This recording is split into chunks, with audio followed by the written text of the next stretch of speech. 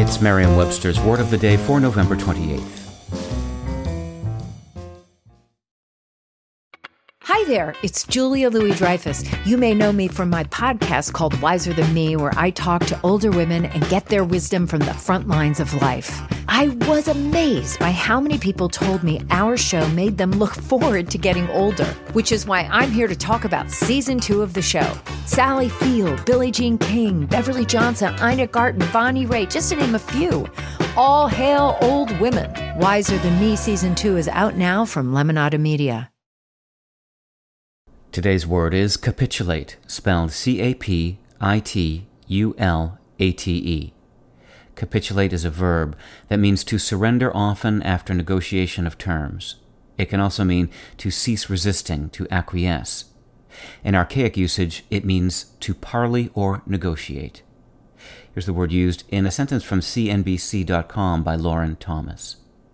Real estate experts say retailers are increasingly looking to pay rent as a percentage of sales, making it a variable expense on their balance sheets rather than a fixed one.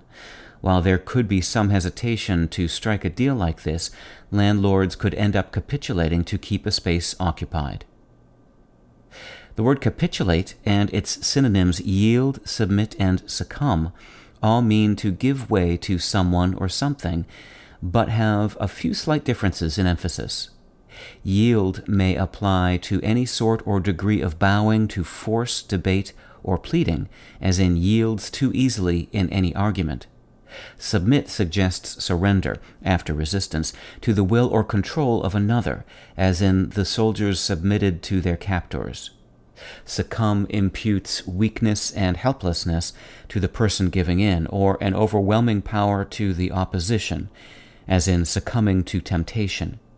Capitulate stresses the termination of all resistance and may imply either a coming to terms, as with an adversary, or hopelessness before an irresistible opposing force, as in team owners capitulated to the demands of the players' union.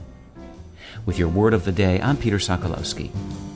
Visit Merriam-Webster.com today for definitions, wordplay, and trending word lookups.